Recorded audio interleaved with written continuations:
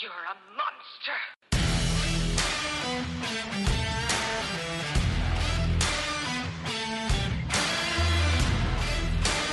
Fantasy monsters, oh my God!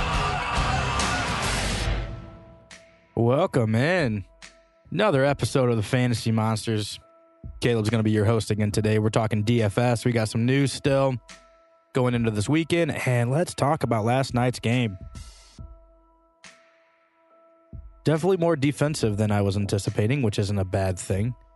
If you were listening from Thursday's podcast, I was kind of high on Taysom Hill coming in this game. Well, that fell flat. He didn't look terrible. He still had a decent fantasy finish on the week, but it would have been a heck of a lot better if he wouldn't have thrown 4 picks. I knew it was going to be a tough matchup for him, but I still didn't anticipate it being that bad. The Saints just look completely deflated on offense. I mean, he did, do pretty well on the ground, hurdling people and whatnot, but he still did finish with two touchdowns on the game, but still disappointing.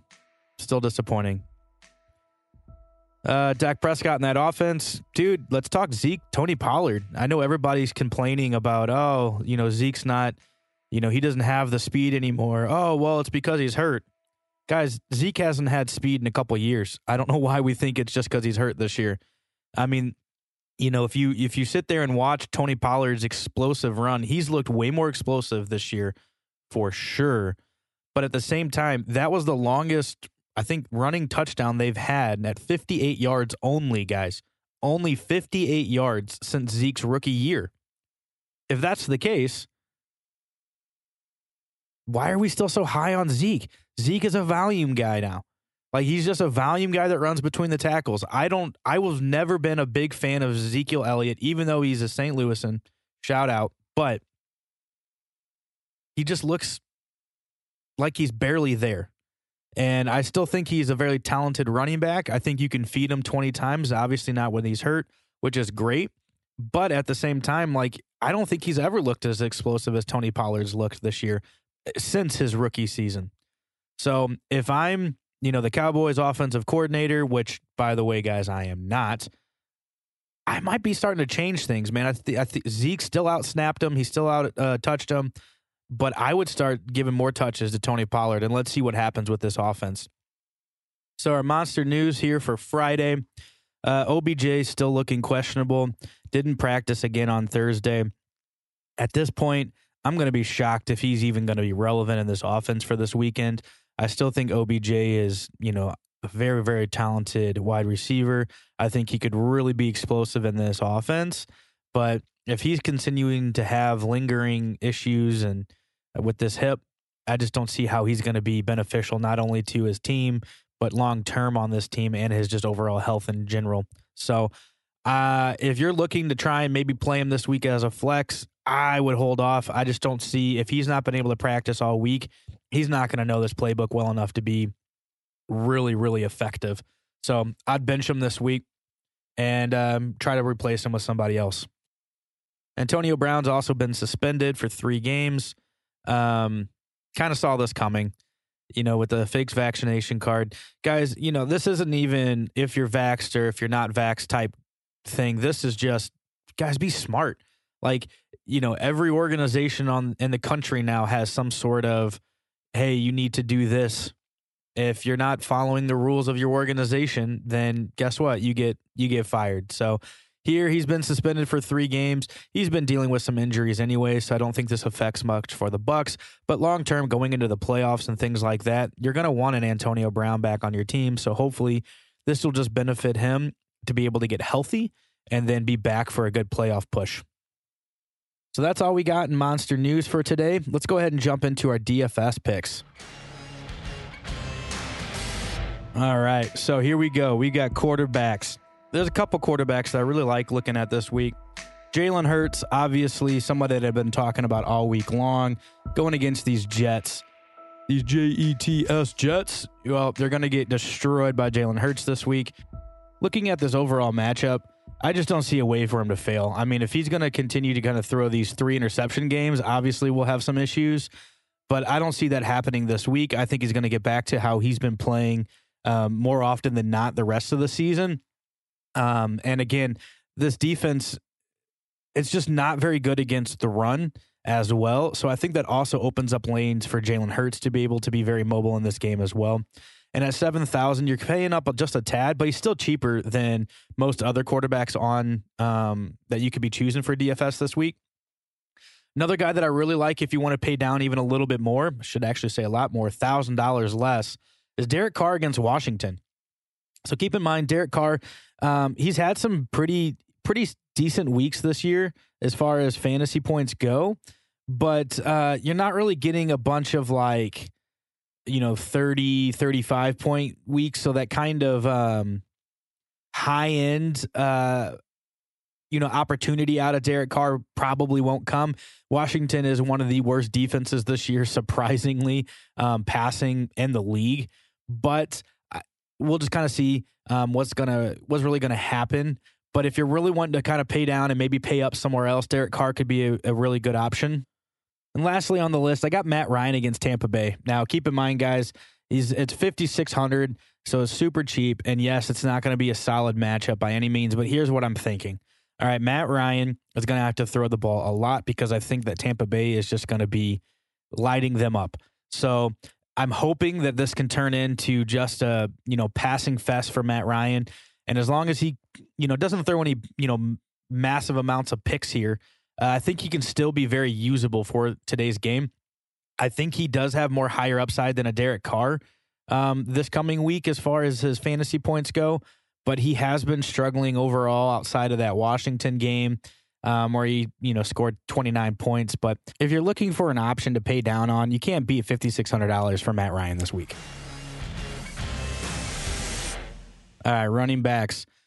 Paying up this week for Leonard Fournette, 7,300. Again, we just kind of talked about it with Matt Ryan. I think Tampa Bay is going to destroy this game.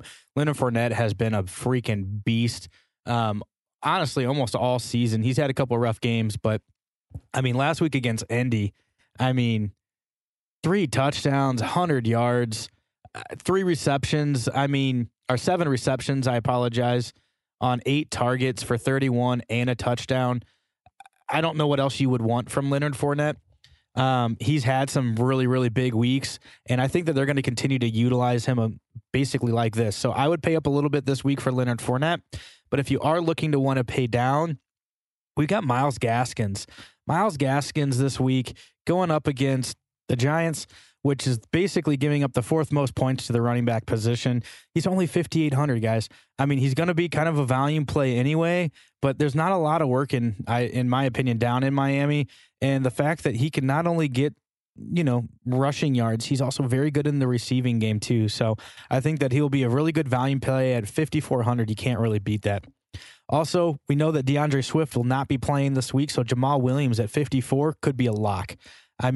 Let's look at the fact that when DeAndre is not in there and Jamal's seeing the bulk of attempts, dude, he's very efficient and he's very good. 4.7, 4.4, 4.8, 4.3 on some of these games. And he's got to find the end zone a little bit more, but Jamal Williams is also very good in the passing game. So I think with him being the only one there, they're going to have to pass the ball a lot as they're going to be down against Minnesota.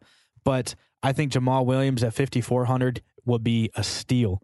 And on top of that, I got 2 more guys, 4,546. Tevin Coleman at 45, Boston Scott at 46. Yes, Miles Sanders is supposed to be back. I still don't think that he's going to take over from Boston Scott off this injury.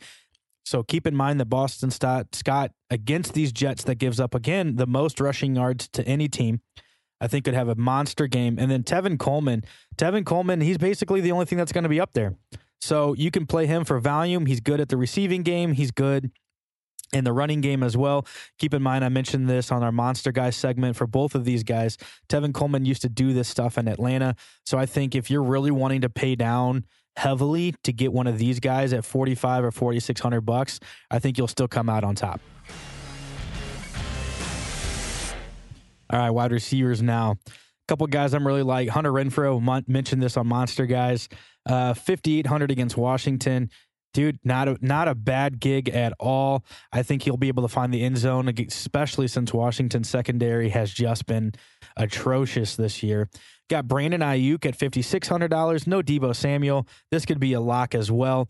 Brandon Ayuk, when when he's the only guy, he definitely gets the targets.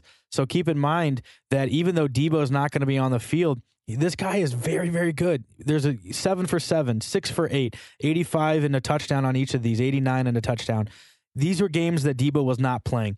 Brandon Ayuk will be the star this week. Make sure that you have him in his lineup. I have him in 3 out of my 4 lineups this week.